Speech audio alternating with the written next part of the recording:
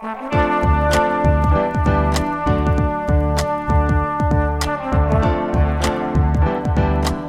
listening to the Co-Main Event Podcast. And now your hosts, Ben Folks and Chad Dundas. That's right. You're listening to another episode of the Co-Main Event Mixed Martial Arts Podcast. I'm Chad Dundas. That's Ben Folks. We're both senior writers in MMA for The Athletic, and we meet here every single week to chop up all the prominent, newsworthy, and hilarious happenings in the world of mixed martial arts. Ben, how you doing this week? I'm doing all right. Here we are. Another week. Another week, another show. Yep. Back here on the proper. That's right. Here we are on the proper. You know what? We got some actually kind of big news, cool stuff going on over at the Patreon this week, Ben. As we sit here on Monday, recording the proper, kicking this off, this week right now is CME Patreon free preview week. So all of the content over at the Co-Main Event Podcast Patreon, both that we're going to put up this week and the stuff we did last week, anybody can access that. Anybody in the whole world this week can go look at the Patreon page, see all the cool stuff that's going on there. And hell, man, if you like it, you can sign up to become a patron starting in May. That's right. Because maybe there's some people swing by the Patreon every once in a while and they're like, I don't know. I feel like these guys probably have some pretty good Patreon content that as a fan of both the CME and MMA, I might be into, but I need a taste. I need a little bit of a tester. I need them to toss me out a little bit of something so I can find out if I like it or not. This is the week that we're going to make that possible for you, including live chats. You can get down on the live chat, always a good time. The movie club, we just did Foxcatcher. We're going to make that available. Even last week's Power Hour, where we power ranked our way through the essential fights of one David Lee Tank Abbott. Still relevant this week, or at least as relevant as it was last week. I'm still winded from it. Yeah, no, it wasn't easy. I mean, you're going to be changed at the end of that emotional journey. But all that stuff going to be free on the Patreon this week. And Chad, as we sit here recording this right now, this is CME episode 399. It's a big one. We're on deck for 400. 400. You know the CME going to roll out some special stuff for 400. Yeah, so we'll be doing 400 next week. Maybe some stuff going on over at the Patreon page next week, too. You never know. You never know indeed, especially when it's 400 week, as I'm calling it. You know what this reminds me of with the free preview week, Ben? It's like, remember when you were a kid when you used to get that HBO free preview for a weekend? Yeah. And then you'd have to try to watch like a whole season of Oz in 48 hours before the preview expired. Yeah, or I remember more vividly being a kid and they would hit you with the free preview weekend of the Disney Channel, and then my sister would just monopolize the TV throughout the entire weekend. And it was like, okay, on one hand, getting a little annoyed here. There's only so much Mickey Mouse Club bullshit I can stand. On the other hand, it's only one weekend, and this is very important to her. I mean, I know what you were doing. You were staying up late trying to catch that HBO late night. Trying to see if I can see me a scrambled titty, you know? Yeah, a little bit of Skinamax over there. Whatever you can get. Probably set the VHS VCR to record Lord of the G-Strings. Wow, Lord of the G-Strings. Is that just off the top of your head right now? That's just... I mean, you never know. I mean, who knows? Maybe there's a real movie called that. How would I ever know? Maybe you're pulling from a deep well of childhood memories. It's possible. It's possible. Anyway, it's free preview week over at the Co-Main Event Podcast Patreon. Go over and check all the cool stuff that is going on over there. If you like it, you can sign up for more. Have you guys got your copy of The Blaze yet? If not, you better get on it. That's my new novel. As everybody knows, it's a mystery and thriller.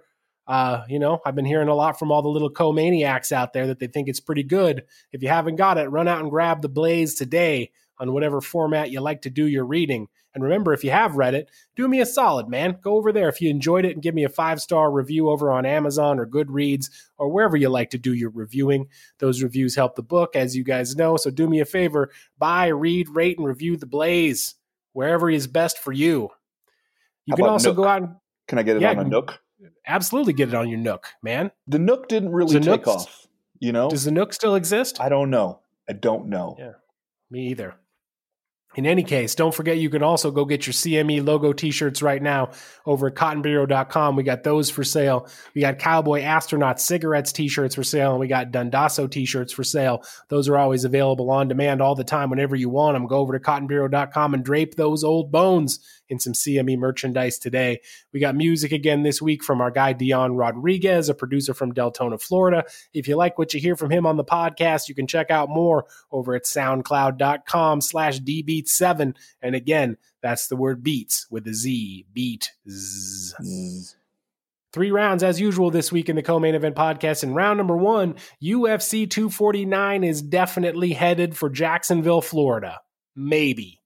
Pretty sure. I mean, assuming it happens at all, that's probably where it's going to be. So we'll see. And in round number 2, PFL. What's up with you, man? And in round number 3, hey, we got some ideas how to fix MMA. Buckle up, you bunch of goofs. All that plus, are you fucking kidding me and just saying stuff? But first, like we always do about this time, let's do a little bit of listener mail. Listener mail. First piece of listener mail this week comes to us from Rich Goins. So old school UFC PA announcer, the G-Man, Rich Go-Go Goins. Yeah, good to hear from him. Yeah. I know you're maybe he heard that you are a longtime Rich Goins homer. You're a real fan of Rich Goins. I don't know if you're just flexing your old school cred there, but everybody else is out here like, oh, Bruce Buffer and his fancy tuxes. You're like, man, I miss the days of Rich Goins. I've always been a Rich Goins guy. You know what I like about the G-Man is how he would say everybody's name twice. Yeah, that's some old school announcer shit. Yeah.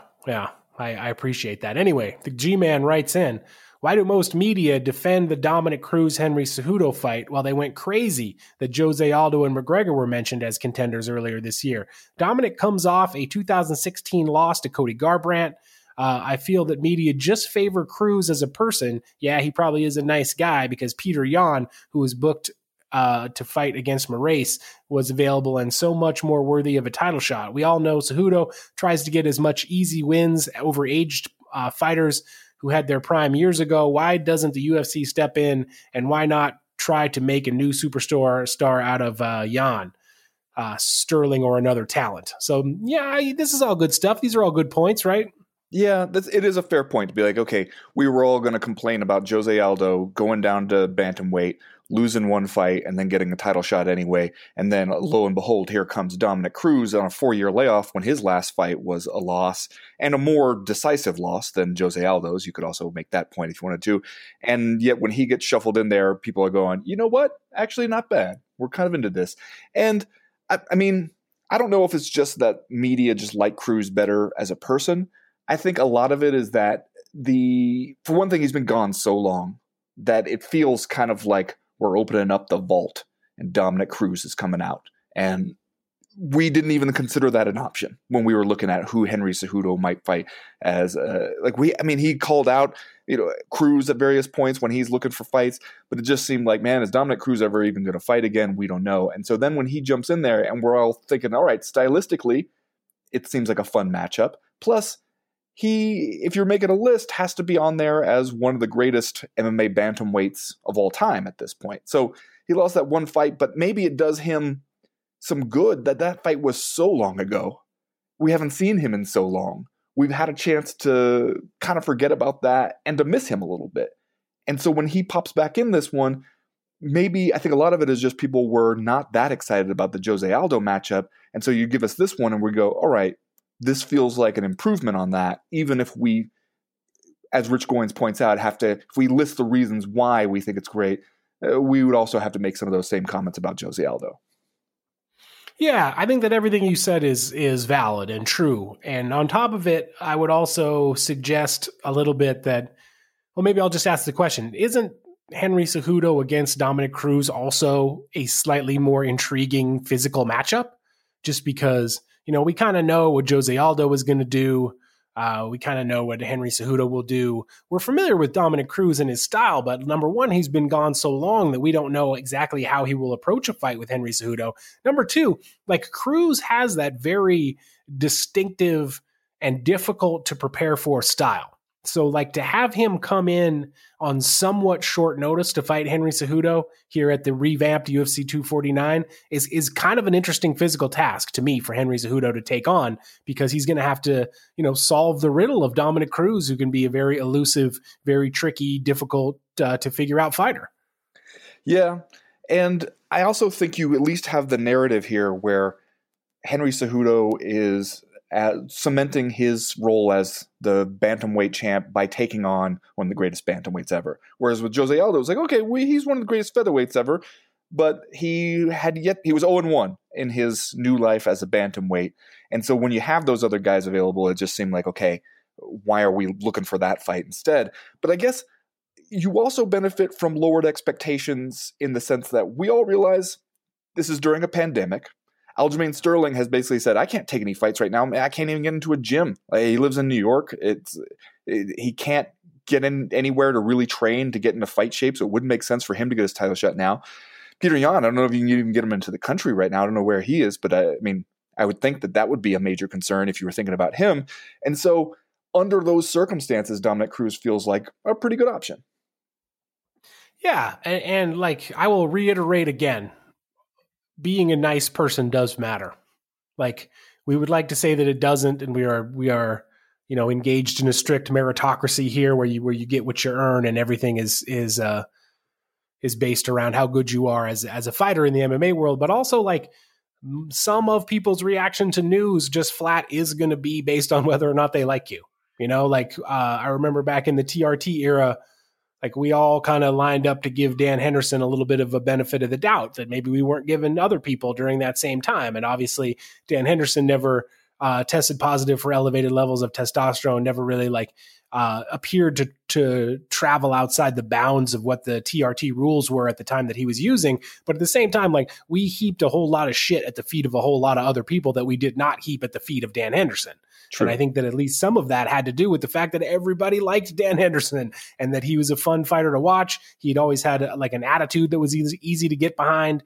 And it just seemed like when he told us he was using stuff the right way and he was following all the rules, it was easy to believe him. And part of it was because we liked that guy. So if you want to know in some cases why people would look more favorably on Dominic Cruz getting a title shot against Henry Cejudo than Jose Aldo, like probably some of it has to do with the fact that people like the guy. And on top of all that, he's had such a difficult road, especially recently in his MMA career, that like who could blame anybody for standing back and feeling, like, hey, that's great for Dominic Cruz. Give him the opportunity to go out there and win the 135-pound title one more time. Why not? Yeah. And somebody mentioned in my mailbag for The Athletic this week, and I think they have a good point. If Dominic Cruz comes out here after 4 years away, jumps right back into a title shot against two-division champion and former Olympic gold medalist Henry Cejudo and beats him to reclaim the UFC bantamweight title yet again, I think he etches his name into a lot of people's pound-for-pound greatest list right there. It would be an amazing accomplishment.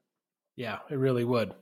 Next question this week comes to us from Travis Steele, who writes, Octagon on the beach? Are you fucking kidding me? We going back to some Bodog shit? I'm glad there's still some people around in the MMA space who remember the Bodog era. Yeah. Palm trees waving in the background. It does have we don't know what Fight Island will be like, but it does have the potential to be like that, right? Like when Bodog had the ring out there on the beach and Eddie Alvarez was out there whipping up on nobodies. Yeah. Okay. So this is apparently the real plan though, right? Like that the Octagon is going to be on the beach. That's what they've said. That feels to me like, I guess I kind of like it if you're going to do Fight Island at all anyway, if that's going to be your thing. As Cy Tolliver would say, lean into the strangeness, boys.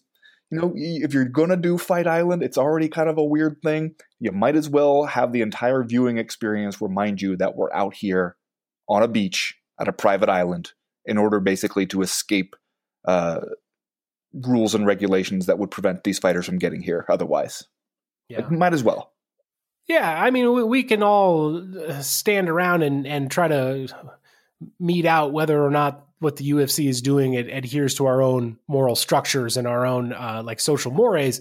But one of the things that I think we can count on is that the UFC is going to make it look cool, right? Like they have a long history of doing pretty good stuff production value wise. And despite the fact that the UFC product itself has kind of become like a self-fulfilling assembly line, basically, that turns out shows that are more or less indistinguishable from the rest on a regular basis. Like, I do think that they will capitalize on this as an opportunity. The fact that they get to go allegedly to this island and do fights there, I think that they will go out of their way to kind of like take advantage of what they have there, like, you know, if that, and make it feel a little bit distinctive, make it feel a little bit cool. And I think having the octagon outside on the beach is part of that. Obviously, that could backfire in numerous ways as well, and the weather being the most obvious one to pick out. But you know, I think if Fight Island becomes a reality, and Dana White is out there wearing a Hawaiian shirt in LA, and we're all drinking fresh mixed drinks out of a cut in half coconut, I think that you can count on the UFC to play it up a little bit, to like make it feel distinctive and special. Do you think, you mentioned the Hawaiian shirt in the LA, do you think that Hawaiian MMA fans right now are hearing the talk about Fight Island and going, what the fuck, man? We've been trying to get you to come here forever. You won't do it because the Hawaii Tourism Board won't pay you, just because they kind of have a crazy idea over there in Hawaii that they're doing pretty well with tourism as it is, generally, and they don't need to pay the UFC a whole bunch of money to bring an event there. And yet it's been a discussion point for years about the UFC going to Hawaii and doing an event. And who would have thought you'd get UFC with no fans on a private island with an octagon on the goddamn beach before you'd see them go to Hawaii? Yeah, you think the like, who was it, TJ Thompson and Rumble on the Rock are probably looking around being like, hey man, like, we were Fight Island before this shit was cool. Like, we already were Fight Island. What are you what's this about? Also, do you need to buy a cage? Because we got one. Literal fights on a literal island. We were already doing that. Hence Tank Abbott versus Cabbage Carrera 2 from last week's Power Hour. Like I would ever forget that one. Come on. It's impossible to forget. Next question this week comes to us from Julian Symbolista Clapp, who writes, while watching highlight videos on the UFC YouTube channel focused on specific types of finishes, spinning, flying, Darce chokes, etc., it occurred to me that there are certain submission finishes I hardly ever see anymore, especially not on main card fights. Triangle chokes, arm bars, Kimuras, knee bars. Ben, as someone with a BJJ background and Chadster, that's me, any ideas as to why these submissions have mostly fallen off the UFC map? I could swear I saw them more often in the previous era. Now, Ben, I would just hazard a guess that your triangle chokes, your straight arm bars, your Kimuras, your knee bars are submissions that are easy to counter if you know how to get out of them. Well, yeah, I think one of the explanations is that everybody's better at jiu-jitsu now, especially just like defensive jiu-jitsu. And I think that when you hear from a lot of MMA coaches, I've been surprised by this in the past, but it makes a lot of sense, where I heard MMA coaches say to me, you know what, I don't want a guy who has this wealth of different submissions that he's pulling from at any point. Like, I want a guy who does a few simple things but does them well. Like, I want him to have a few good striking techniques that he knows that, you know, that's my bread and butter.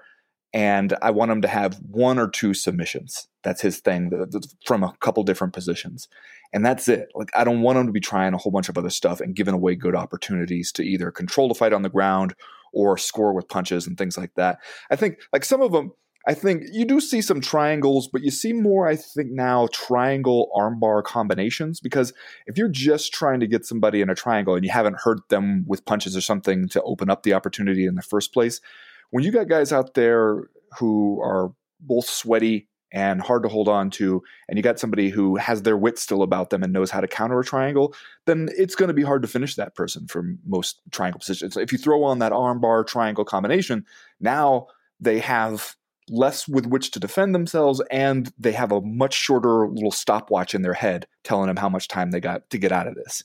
So, like, I think that's one of the reasons you see some of those changes. There arm bars, I think, too. I mean, you still see some people, you see it more from, like, specialists. People were like, you know, leg locks are my thing, or arm bars are my thing. I think people, especially when it comes to Kimuras, either they're doing it from the top position as a way to make you think about something else, or they're doing it from the bottom as like a Kimura trap series in like sweeps or something, where they're not looking to finish the submission so much as they're looking to use it to gain a better position. And you just, it's hard to finish people with those, especially if it's not your absolute thing that you excel at and you're nailing this all the time and you're going right to it. Like especially if you don't have a really good dominant position on somebody when you're trying to go for something like a Kimura. A lot of people in a fight for some money are going to let you do some fucked up shit to their shoulder as long as it's not completely snapping your arm. They're not going to tap to stuff like that so easily. And so I think it's a combination of all those factors that you just don't see people even going for it as often anymore, because they know that, because it's like, all right, it's like if you were trying to make a fighter and craft what you want to put into his game, and you only have so much room in there, like you want a guy who goes for chokes like more than you want a guy who goes for like stuff where we're relying on the other dude to realize he is about to be injured and tap out. Like my man Helio Gracie said, Chad, for the choke, there are no tough guys. That's true. That's true. Do you think that any part of it also is the idea that MMA in some ways has evolved to be a game of positional superiority? Like people know which positions they want to be in. They want to stay there, and they either want to maintain that position or they want to like do the most damage that they can from that position. And so like you don't necessarily, if you're on top, you don't necessarily want to like pivot to the armbar in a way that, Matt Hughes might do way back in the day. Like you want to keep that position, because if you try to go for an armbar, or especially if you try to go for a knee bar, some of these submission attempts require you to give up an advantageous position. And if you don't get it, then you are sort of like more in harm's way, or you've lost the positional superiority that you originally had. Yeah. I mean, I think there are a lot of aspects of MMA jiu-jitsu that is different from typical competition, just pure grappling jiu-jitsu in that way. Because I remember asking an MMA coach once, like, how do you, what are your favorite ways for passing the guard or something like that? And he was like, I don't really advise passing the guard for most of my guys, like in an MMA fight. To me, I want to get to half guard. If I can get half guard on top, that's a better spot for me than side control on top, because I want to be able to hold the guy down, make it clear to the judges that I'm winning, and punch the guy in the face and not let him go anywhere and not give him an opportunity to try something just to create space or to create an opportunity to get up or anything. And he would just say, like, if you'll see people in half guard give somebody an opportunity to move around to side control because they feel like I have a better chance of escaping from side control, or at least in the transition or something. And people will not take it. They will stay there in half guard, which for normal jiu-jitsu purposes, you'd be like, well, that's crazy. You want to keep advancing the position to be in a more dominant position. But then for MMA, you just have different goals. And I think that a lot of people have not only learned that, but then everybody kind of teaches each other how this game works, and they see other people doing that. And then your entire game becomes built around, well, here's what people do.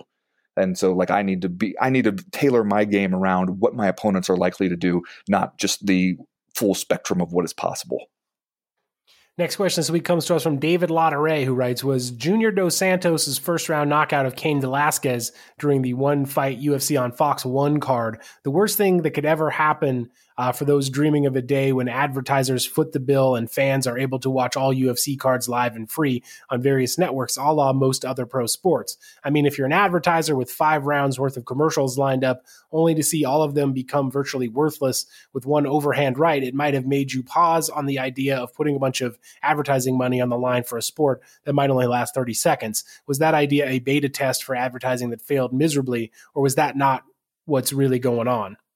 Well, I would argue with that one, nobody said that you only had to do one fight on, like, to fill an hour of programming time with just one fight. That was kind of a weird choice to begin with, right? Like, especially heavyweights, knowing everything we know about heavyweights. You had to know that this was a very real possibility, that you're going to get like a 61-second fight or whatever it was. It's just, that is often the case. And they had a full fight card for that one. And I was you and I were both at that one.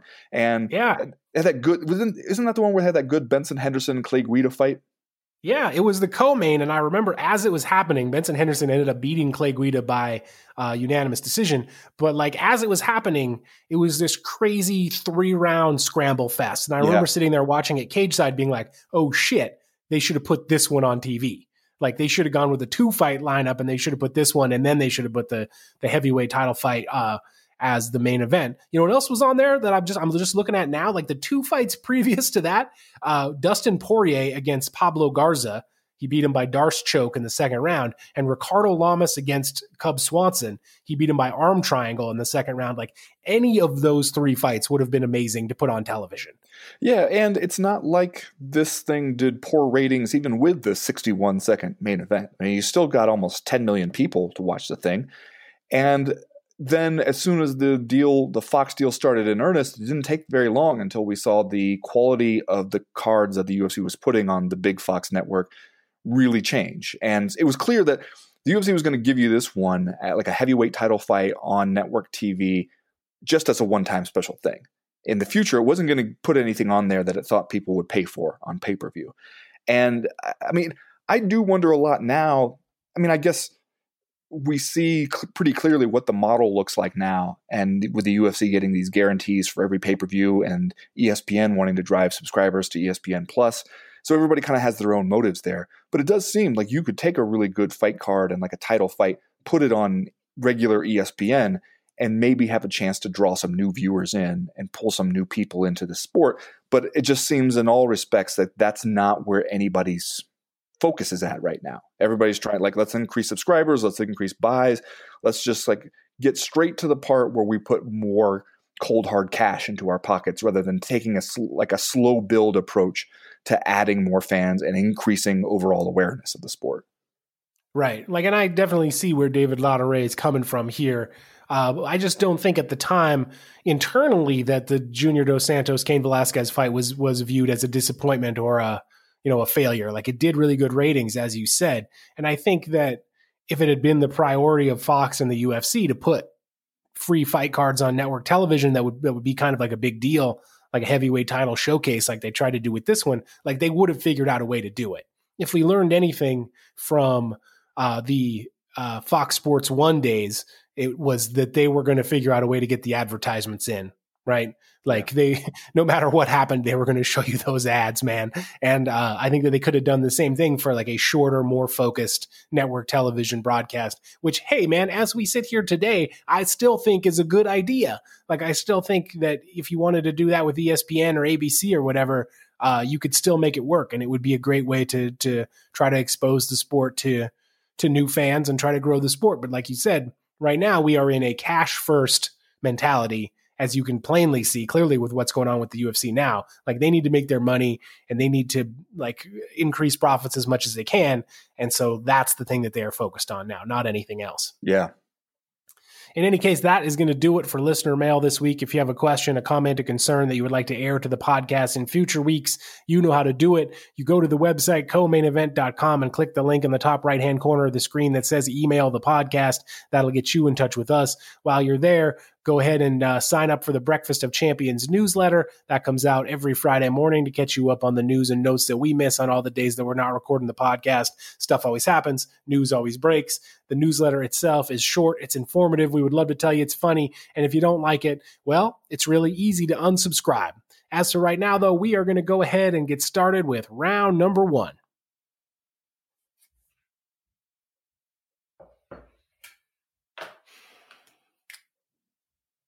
All right.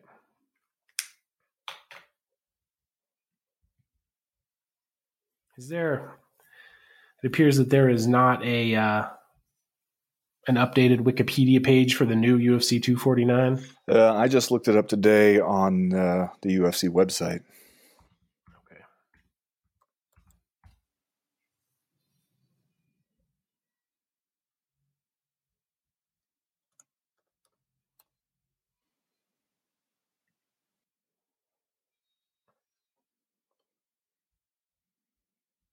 All right, here we are. Okay, here we go.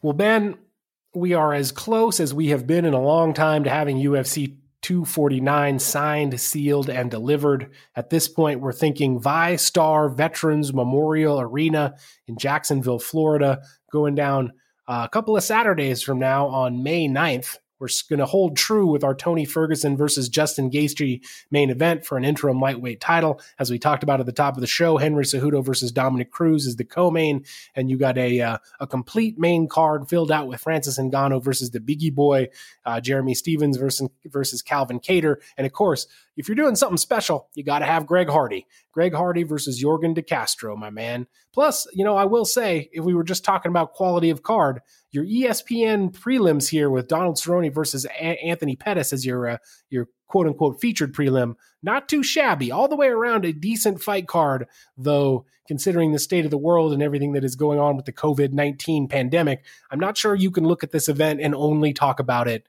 in terms of quality of fights. Yeah, that's true. But I do think I have seen a whole lot of stuff around, like the headlines being like mostly from Dana White saying it, the most stacked card in UFC history, it's the greatest card we've ever put on. Somebody asked me a question in the mailbag today, is this the most stacked card? I think if you compare it to stuff like UFC 100 and even UFC 200, you have to conclude that no, there have been much more stacked, especially just main card lineups. Because what you have here essentially is you have a made-up title fight, which is a really interesting matchup. It's going to be probably a very, very fun fight between Tony Ferguson and Justin Gaethje, but calling it a title fight that's just fictional. That's just you pulling a belt out of the old supply closet, maybe the same one you took from Tony Ferguson earlier, and then putting it back up for grabs so you can say that you have a title fight on the card. But then you have a legit title fight between Henry Cejudo and Dominic Cruz at bantamweight. And then you got, what's likely to be, assuming we ever get the heavyweight title picture sorted out, a number one contender fight between Francis Ngannou and the Biggie Boy. And then after that, just some stuff. Like you have some fun matchups, some fights that should end up being really fun and exciting to watch. But if you compare it to stuff like UFC 200, like the main card of UFC 200, even after John Jones was pulled at the last minute for the drug test failure and we had to scramble to get Daniel Cormier versus Anderson Silva, even after that, you still had 8 of the 10 fighters on the main card either had been UFC champions or were just about to be UFC champions. And then, and even like the prelims for those cards. I mean, UFC 100, John Jones and Mark Coleman were both on the prelims of UFC 100. So you have to just be honest with yourself and admit that it is not the most stacked card in UFC history, but still, especially for the current era, a very, very good fight card.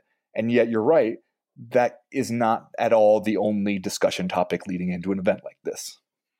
As we sit here today, we are roughly 12 days away from the scheduled date of this thing. Clearly, we landed in Florida after a couple of other failed attempts to do the event elsewhere. Florida has recently declared professional sports a quote-unquote essential business. The Florida Athletic Commission has long been somewhat malleable, I guess, to the desires of big budget promoters.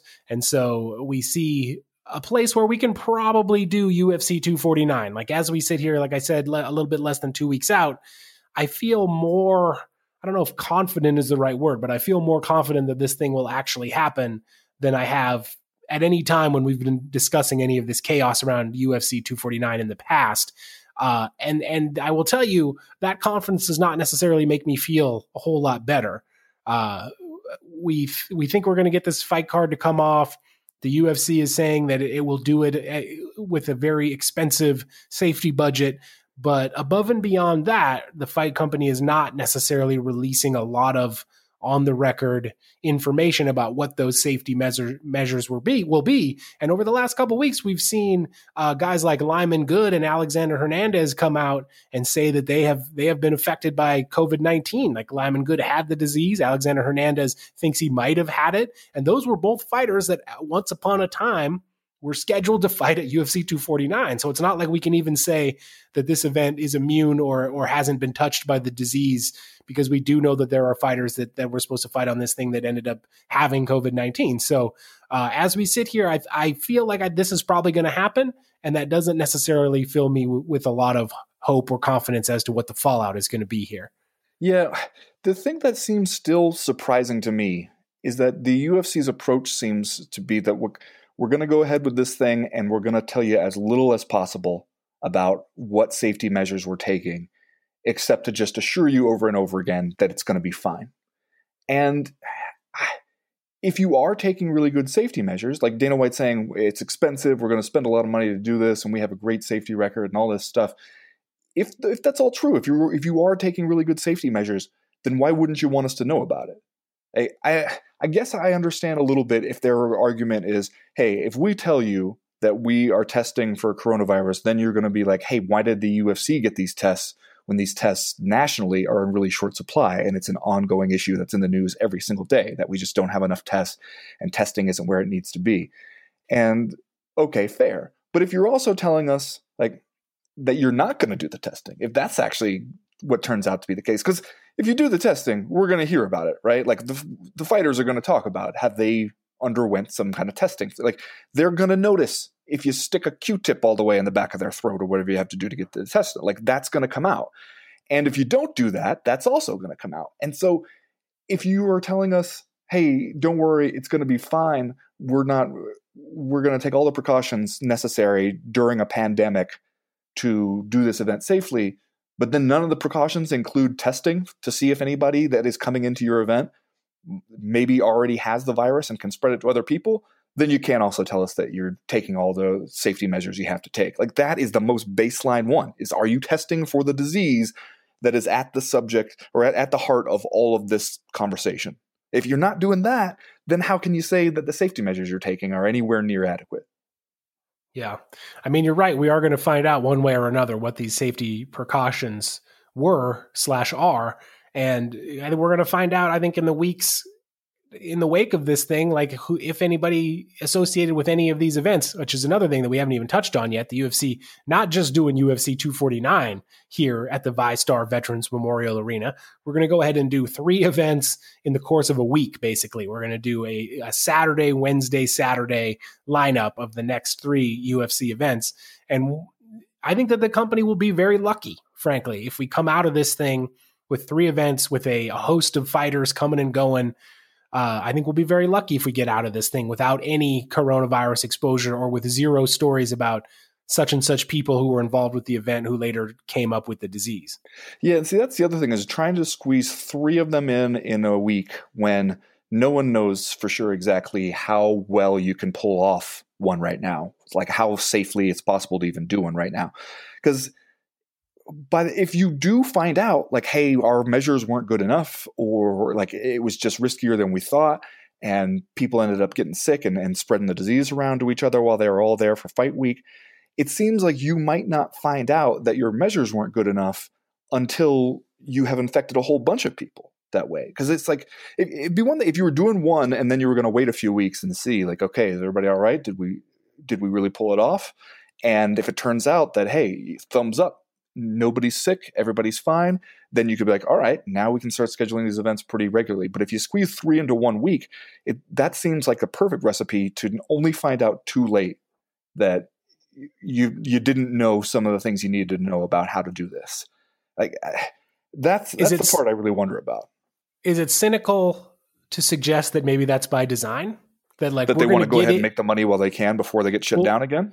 Yeah, not necessarily that they want to like do it all before anyone can figure out if it's safe or not, but it definitely has the vibe of like, all right, we've got this arena, we've got this window, we're going to get in and get our 3 shows done, and then we're going to get out of Dodge. Like cramming 3 events into this week, which I'm sure is just all organized around the UFC eventually making its quota of live events for ESPN this year. But like going into a situation where you don't really know if it's going to be safe, rattling off 3 quick events almost at unprecedented speed and then getting out of town, to me also has a vibe to it of like, okay, we're gonna rob this bank and run out of here with these bundles of cash before the cops show up, kind of. Well, the other thing that you have to consider is how this plays in the timing just generally about what's going on in the country with all the coronavirus stuff. Because especially like in that area, because you have Georgia saying, okay, we're going to ease our restrictions, even though the president himself says that he thinks it's too soon for Georgia to be doing that. And you're in North Florida, not far from the state border with Georgia. Florida's already been pretty relaxed about the measures it's been taking and taking some criticism for it and letting people come back, do normal stuff sooner than other states are. You have just kind of generally a lot of states, like, we live in Montana. Montana has said like, okay, we're going to begin a phased reopening.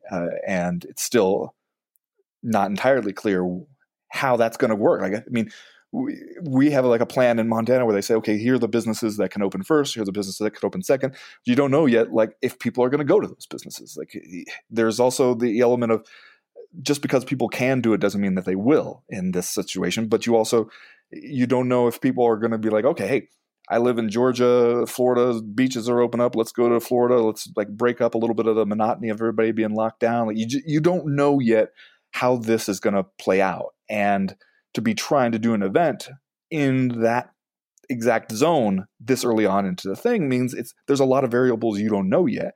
And if you listen to a lot of what the experts predict about exactly how this is all going to go and what we should expect, I talked before about how the Daily had a good podcast about it. The Atlantic had a piece about our pandemic summer. That basically what a lot of the experts expect is that we're going to find out the areas where we're easing restrictions too soon because we're going to see spikes in cases. And it's going to be a lot of this back and forth where we're saying like, okay, we think we're good here. We can relax restrictions. Then we see a spike in cases surrounding one thing. We say, okay, we were wrong about that, or it was too soon about that. Let's go back under some form of lockdown. And that will probably be going back and forth like this, for like a year or more until we have a vaccine, basically. We'll probably be in that back and forth dance.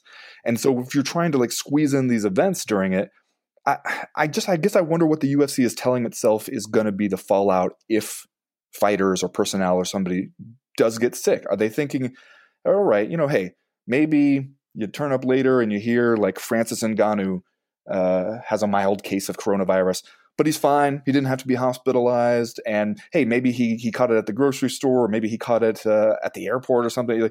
Maybe it wasn't related to our event at all. And do they think that just blows over as long as nobody dies, or as long as nobody gives it to like their parents or grandparents who then die?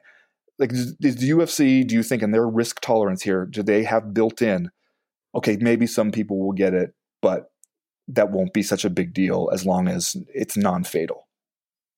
Yeah, well, I mean, I don't think you can fully expect to jump in here and do these 3 events and jump out without any fallout at all. Like, I think it would be foolhardy for the UFC to think that. Like, maybe they can do it, maybe not. But like, they have to be at least considering that possibility in whatever equations they're running about why they would go ahead and do UFC 249. It just seems like in any kind of like risk assessment or like risk reward strategy that we're working on here, it seems like they are able to tolerate a significantly high risk in order to be able to make this money. And again, we can only speculate about why they would want to do that. But it seems like the normal barometer of what is safe and what would be a good idea has been distorted a little bit here in terms of like what they're willing to do just in order to make these events come off for one reason or another. All right, well, let's go ahead and do Are You Fucking Kidding Me, Ben? And then we'll move on to round number 2 this week. Ben, have you seen this thing that was in the news with the Together at Home One World concert series? Yeah. Where you've got this like worldwide stay-at-home concert series where you've got all of these participants that are basically filming concerts of themselves. People like Lady Gaga, people like Ziggy Marley is involved, Rufus Wainwright, like famous musicians. And then you got our guy Chatri Sichutung from ONE FC is out here. I believe it was a Facebook post where like basically what this guy is doing is he's taken the name One World Together at Home. He capitalizes the one to put it in all caps to try to associate this event with ONE FC. And to his credit, like this event is being put on by a group that ONE FC has partnered with in the past. I believe Chatri Sichutung himself has donated to this event, but basically he puts out this Facebook post that kind of tries to make it look like ONE FC has staged this Together at Home concert that raised $127 million for COVID-19 relief all around the world. You fucking kidding me, man? Like, no one's buying that. No one's falling for that, man. Not kidding me? Kidding me. I mean, I guess I got to give him credit for it, man. This makes me wonder, how every once in a while you'll see the global markets company CME Group. Yeah. See them mentioned around. Maybe you and I, next time we hear about them doing something good or making a whole bunch of money at something, we see if we can piggyback on that. Yes, I'm entirely for that. Let's try to pretend like we are a multi-billion-dollar Fortune 500 company. Absolutely, 100%. Yeah. I don't see how that could go wrong. No, I think everyone would buy it. Yeah, wouldn't even question it Ben, at all. What's your "Are you fucking kidding me" for this week? Well, speaking of events that are still going on during the pandemic, did you see this clip from Chael Sonnen's Submission Underground? I believe continuing to operate in an empty grain silo, where Craig Jones and Vinny Magalhaes are having themselves a grappling match. And Craig Jones, as he is known to do, he's going to go for those footlocks, man. He's going to attack that leg. He's going to do some stuff to your foot, your ankle, your heel. And it looks like he's working on kind of like a heel hook thing on Vinny Magalhaes. And Vinny doesn't want to tap. But then you kind of get the sense afterwards that maybe Vinny's foot is pointing in directions that it's not supposed to point in after he gets out of that thing. Yeah, Vinny wrote about it on Instagram, and he was saying how he was in the lock and he felt a little bit of a snap. He said Craig Jones actually felt the snap too and paused to ask him if he was okay. And he said, like, yeah, I'm okay, keep going. And so they kept going, and he said he wasn't feeling any pain. And he's like, I'm flexible, but I was looking at my foot and feeling like, man, that seems like it's flexing even more than normal. Are you fucking kidding me? Vinny Magalhaes out here. He's just not... He doesn't want to give you the satisfaction of getting him with your stuff. He knows everybody's going to get there to do their stuff. He doesn't want you to get him in one of those damn foot locks. And yet, even he has to look down at the foot after that and be like, all right, you know what? On second thought, I might be done grappling for the day. Are you fucking kidding me? Fucking kidding me. That's going to do it for round number 1. We'll be right back with round number 2.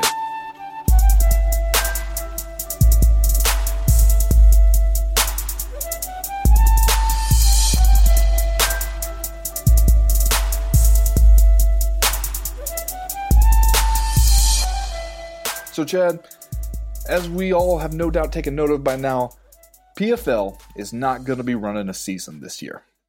For all of 2020, had a plan to start its third season, crown another $1 million champion by the end, but all this stuff going on, plus the specifics of the way PFL has structured its whole thing where it doesn't just rely on one-off events, but an ongoing season where fighters fight like 5 times in a year, just decided there's no way we can reliably expect to pull all this off, has gone ahead, canceled the 2020 season, plans instead to start in spring 2021.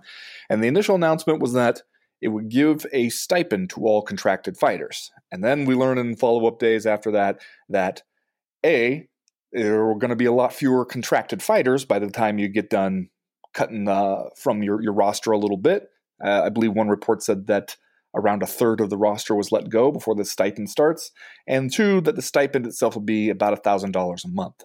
So I guess what I'm asking you here to start with this round is that A, still pretty good and pretty reasonable steps by PFL, and B, should you maybe just say all that at the very beginning so it doesn't feel like you're trying to bait and switch us? Yeah, I mean, in terms of the drawbacks of the overall season format for staging MMA, this is one that probably couldn't have been foreseen.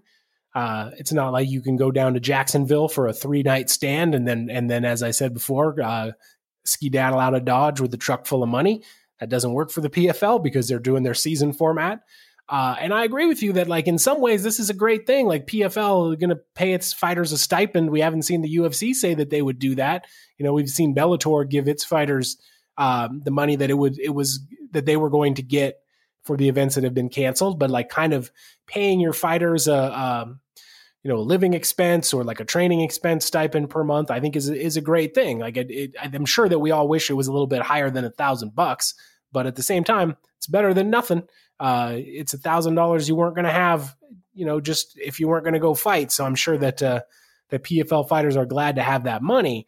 But yeah, I mean, it seems in some ways like maybe they put out the press release before they did the math. Like, we're going to pay everybody this amount of money, and then they figured out, oh wait, we can't actually do that. We need to like have some layoffs here. But it does feel like they maybe should have figured out the whole program before they said it publicly, or at least front loaded the bad news first, so everyone would know that they were going to be trimming the roster to that extent. But then, like, they probably could have handled it in a way where they said, like, we can't keep everybody on. We are going to be releasing a bunch of fighters. Hopefully they'll be able to go out and get fights in other places. But for those people that we are able to retain, we are going to pay them this $1,000 a month stipend. And they could have avoided a lot of the kind of bad news or backlash that's happening here. But like for the most part, this seems like a fairly humanitarian, fairly decent thing to at least try to do on the part of PFL.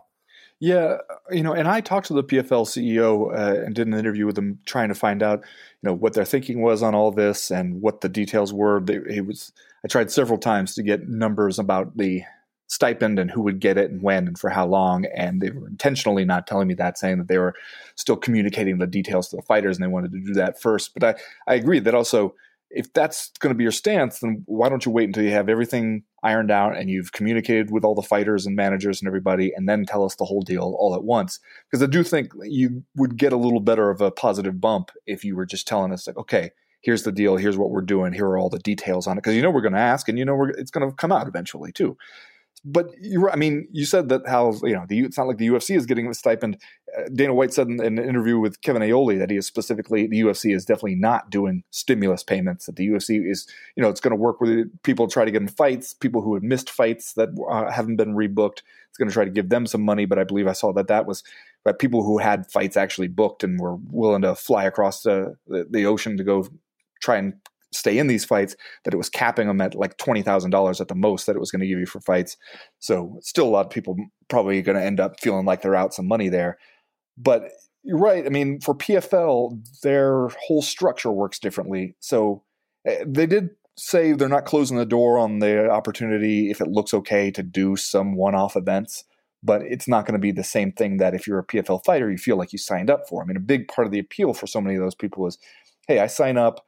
It's a more merit-based system than in other MMA promotions, and all I need is one good year, and I could get $1 million payout at the end. And if you've signed up with that expectation, and now the PFL is going like, well, maybe we'll be able to do one or two events later this year, that's not the same deal for you. So I can understand how some people would be feeling like, okay, maybe the stipend helped make up for that. Plus, as somebody pointed out to us in a mailbag question this week, was it Matthew Liming who wrote to us saying, like, hey, people are knocking the PFL for only paying out $1,000 a month to the fighters. The U.S. government is giving out $1,200 for like 10 weeks or whatever. So it's like, they're still doing better than the U.S. government. That's one thing to keep in perspective.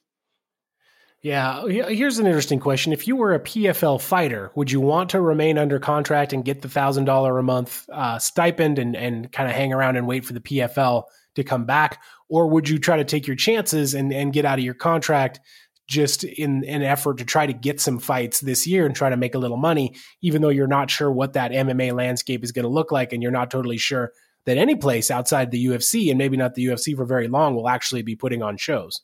Yeah, see, that's the thing, is that if you were thinking, well, hey, if they can't use me, at least they're going to release me, and that's good news because then I can go on and try to fight somewhere else. But where? It's not like there are a whole lot of MMA promotions being like, well, hey, we're hiring new talent right now.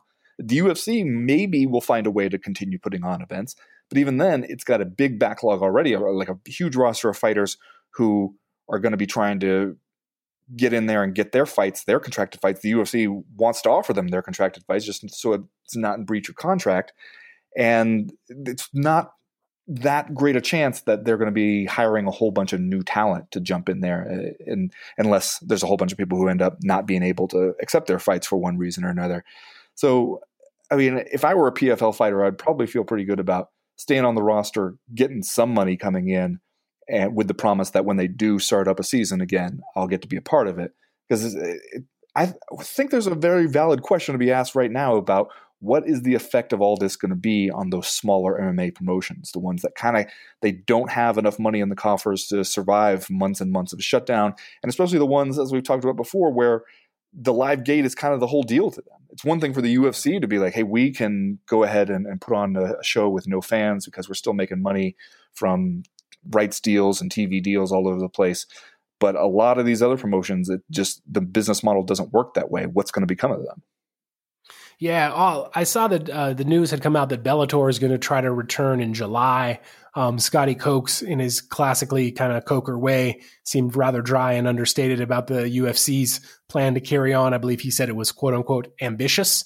But But I wonder if you are Bellator and if you are PFL, like, I wonder what you're thinking when you're looking over at what the UFC is doing. I wonder if you're looking at it and thinking like, oh man, maybe we shouldn't have been as aggressive in closing down. Maybe we should have kind of waited a little bit to see how this stuff works out. Maybe we could have got back to business. Or I wonder if you're looking at it and you're thinking like, wow, that's way too soon. That's way too aggressive. That's way too kind of, caution to the wind for us. Like, it could lead to a lot of trouble. I wonder which way the other MMA promoters are leaning at this point. And I wonder how closely they're watching what the UFC is doing in a couple weeks down there in Florida. Yeah, well, that was one of the things I was going to say in round one, that I think not only are other MMA promoters going to be watching and seeing how this works out for the UFC, I think there's a lot of sports leagues in general, like outside the MMA bubble, who are going to hear about this idea and be like, okay, let's let the UFC go first and let's wait and see how it goes. Because we've heard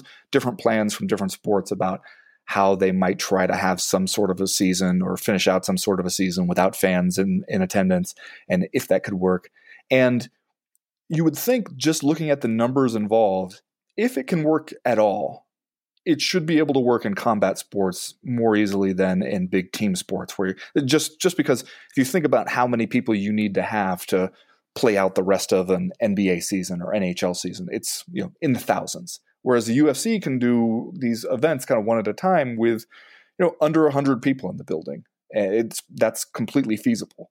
And I would not be surprised if there's a whole bunch of those leagues being like, let's see how they do it, and let's see if it ends up in disaster or not.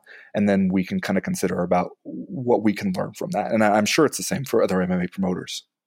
Yeah. Well, I saw the NHL has created a committee to try to get back to action. I know that there's some plans for Major League Baseball. Clearly, we just had the virtual NFL draft last weekend, so sports do in some ways march on. They're trying to kind of get back to play, but we'll see what happens. And yeah, the UFC kind of in the vanguard here, getting out there to try to get back to business. So we will see how that works out for them. That will do it, I think, for round number 2, and we will be right back with round number 3.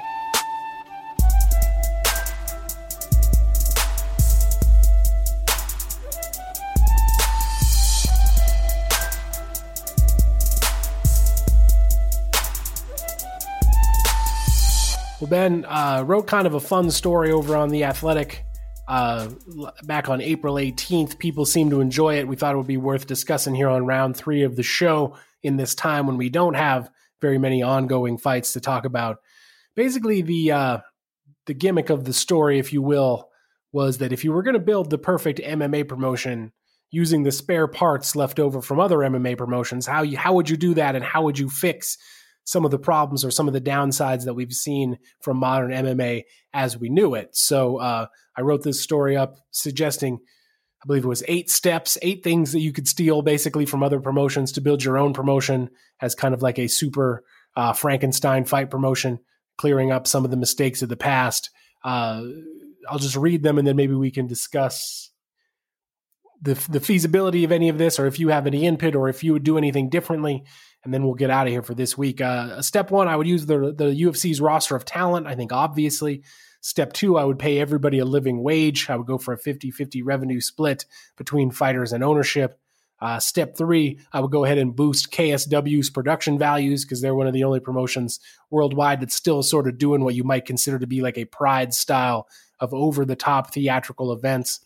Step 4, I would go with One Championships easy access streaming app, which you can get for free, and then you can kind of watch the events on your phone anytime you want. Number 5, I would go with Pride rules, except I would have elbows in my show. Number 6, I would give open scoring a try, which Invicta did down there in Kansas City during one of its Phoenix Series events pretty recently. Number 7, I would go with a Scotty Cokes Bellator professional leadership style. We talked about that a little bit in the previous round, going in to call the UFC's plans, quote unquote, ambitious, and perhaps most applicable to the CME audience. Step number 8, the 165, baby. The 165. 165. Now, in looking at this story, I sat transfixed for a while at the top image from a KSW event, I believe, right? Of you dude coming out in a sports car. Yeah. Followed by some ring girls, obviously, because you got to have that Got to have that happening, but just some smoke. I'm saying KSW, they're doing it up. When you go to a KSW event, man, you're going to remember that. You're going to remember the time you went and saw KSW. Yeah. Okay. I guess my question, first of all, is why do you think the UFC, especially, but other just like North American fight promotions, why does nobody else seem to want to lean into the over-the-top production values? Is it just pure, we don't want to spend the money to get the sports car in here? Is it like we want this stuff to run on a tight, predictable timeline for the sake of TV production, and we can't be messing around with entrances that might take too long? Like you see, you watch a big boxing fight like Deontay Wilder and Tyson Fury, and we're doing some fun stuff walkout-wise, and the UFC seems to clamp down so hard on anything like that. Why do you think it's just not even willing to consider stuff like this?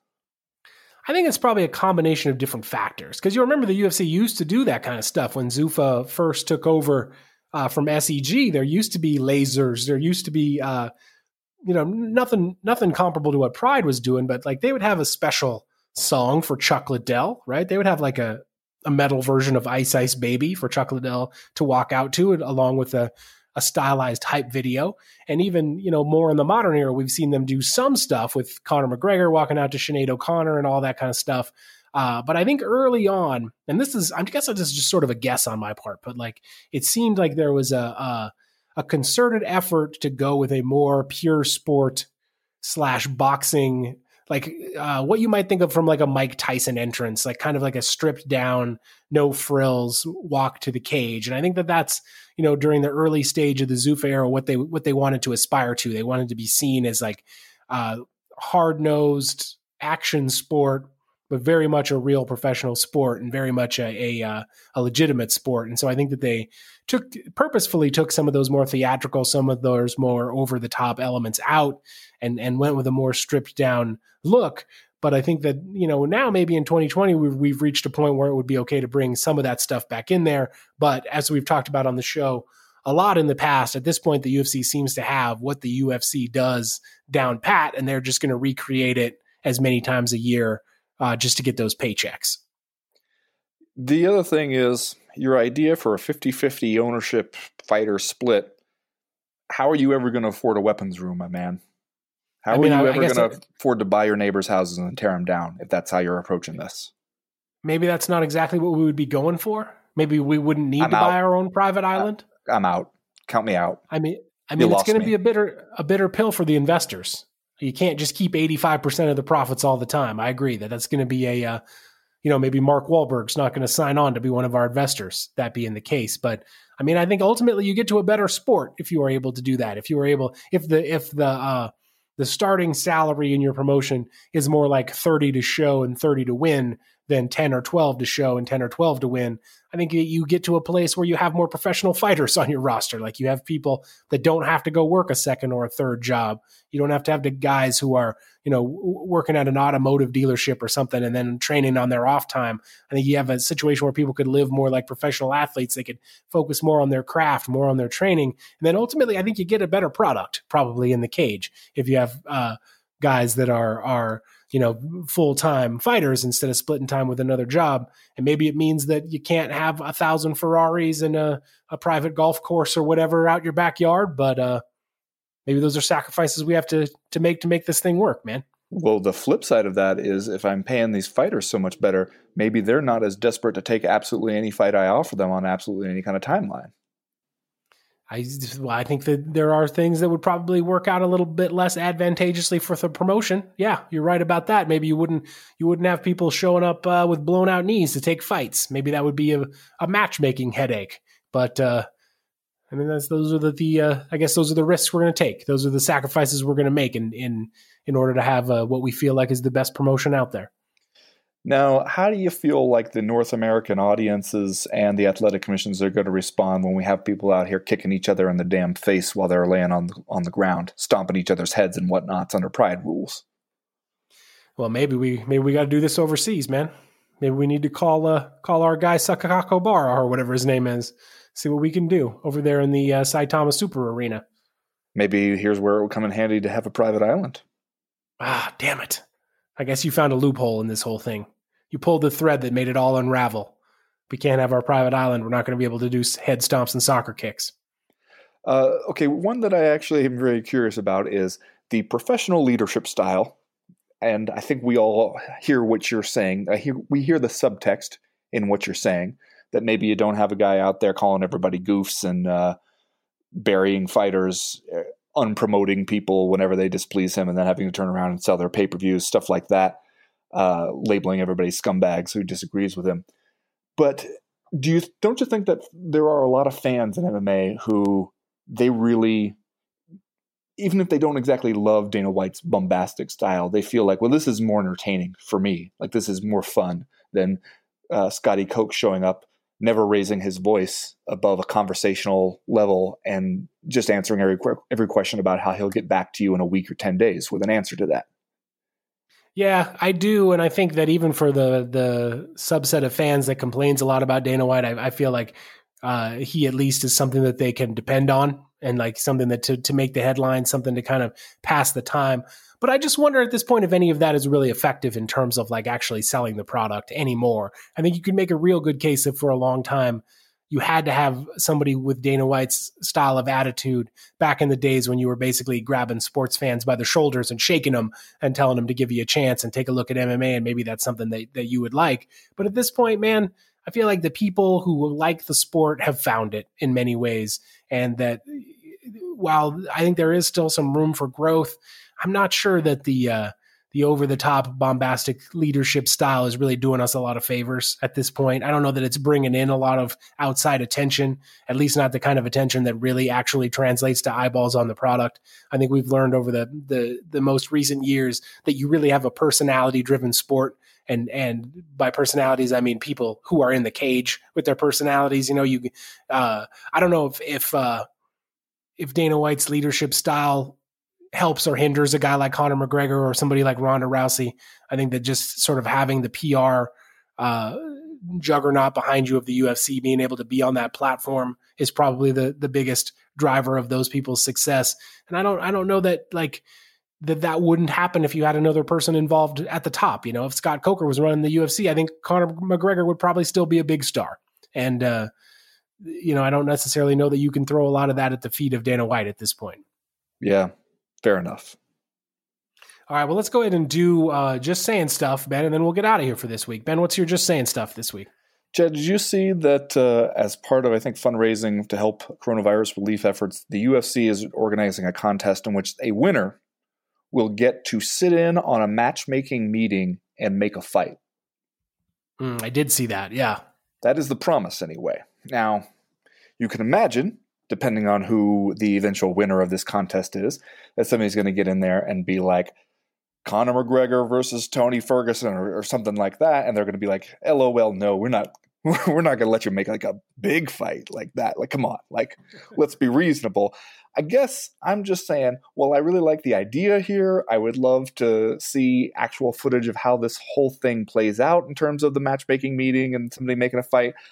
I'm just saying, UFC, if you come out of this at the end and you're like, well, you asked for it, like our fan, our lucky winner, they got to make the fight, and the fight they chose was Sam Alvey versus Devin Clark. So there it is, book it. The fan asked for it, the fan spoke, and we listened. I'm just saying, nobody's going to believe it. You gotta give us something realistic that we can believe. You're not just going to be able to book some like fight night, undercard fight, and expect us all to go along with it. I'm just saying. Just saying. Yeah, look, these two random Dana White Contender Series fighters were the dream fight of our lucky fan. Ben, have you parsed through any of these things Alexander Hernandez has said? He's been on sort of like a media tour, if you will. Yeah. Mm-hmm. Not the least of which was that he said he might have got coronavirus, but he fucked it up. Fucked it up. I was reading some of these quotes here. This is Mike Heck over there on MMA Fighting, had Alexander Hernandez on his show. Some of the things he said, he was involved in this conference call with the UFC where they told everybody that everything was going to be fine about these upcoming events. Here's some stuff Alexander Hernandez had to say. He said, "I'm curious about a paycheck. That's the only thing on my mind. I spent a lot of money in preparation for April 18th because we got up to the week right before, and it's costly. It's costly on your body, and then you have to pay your coaches, plus convincing and coercing these guys to put on during a pandemic. That might be a little extra. That's the only thing I'm curious about. Anything else, to me, is as gray as it was when the fight got canceled. I don't think that they've done a great job bringing any clarity, but also that's just the world we live in right now. There's just not a lot of clarity. And then he says, yes, he's confident that he thinks he's going to get paid, that he would be compensated. I do expect them to come through. So you read all that and you think, okay, yeah, Alexander Hernandez, like all the stuff you're saying is sensible. I like what you're saying. And then you get to this last quote where he says, so when pandemic strikes and we need somebody to get knocked out, I'll knock that guy out, whoever it is. I will indiscriminately do that. So I guess I'm just saying, what? You're just saying Not that sure. maybe his worldview isn't internally consistent? I don't know if everyone totally understands what's going on here. You know, when the pandemic strikes and we need somebody to get knocked out, We need it. I'll knock that guy out, whoever it is. That's not Surgeon part General of it, is man. like, here's what we need. We need somebody to get knocked out because of the pandemic. And Alexander I'm Hernandez just is saying. like, Just saying. I'm just saying. Anyway, thanks for everybody for tuning in for the Co-Main Event podcast. We'll be back on Wednesday with the live chat. Don't forget, everything's free over on the Patreon this week, so get over and check that stuff out. Then, of course, Friday with the Power Hour, we got 2 weeks of free stuff available over there at the Patreon right now. So go over to patreon.com/co-main event and check that out. As for right now, though, we are done. We are through. We are out. The thing that I need most of all amid this pandemic is for somebody to get knocked out. Yeah, me too, except I need for the somebody to be you, Chad Dennis. What? Come on. No, you I don't need need that. Alexander Hernandez to go over to your house, open the front gate, walk up the steps, ring the doorbell, knock you cold. I hope that doesn't happen, man. You know, Don't put that now that I evil think on me. about it, I'm thinking about all the obstacles that are in the way. I feel like there's probably a pretty low chance of it happening. All right, good. Well, that makes me feel a little bit better. Unless we absolutely need it. Unless, like, if Dr. Fauci tells Alexander Hernandez that it's the only thing that will save us from the pandemic, then you might be in some trouble. You might have to take one for the team being humanity. You know what? If that's the thing that clears all this up, let's do it. I just don't think that's how it works, though. I don't think that's how it works. There's only one way to know for sure. That's true. That is true. Great point.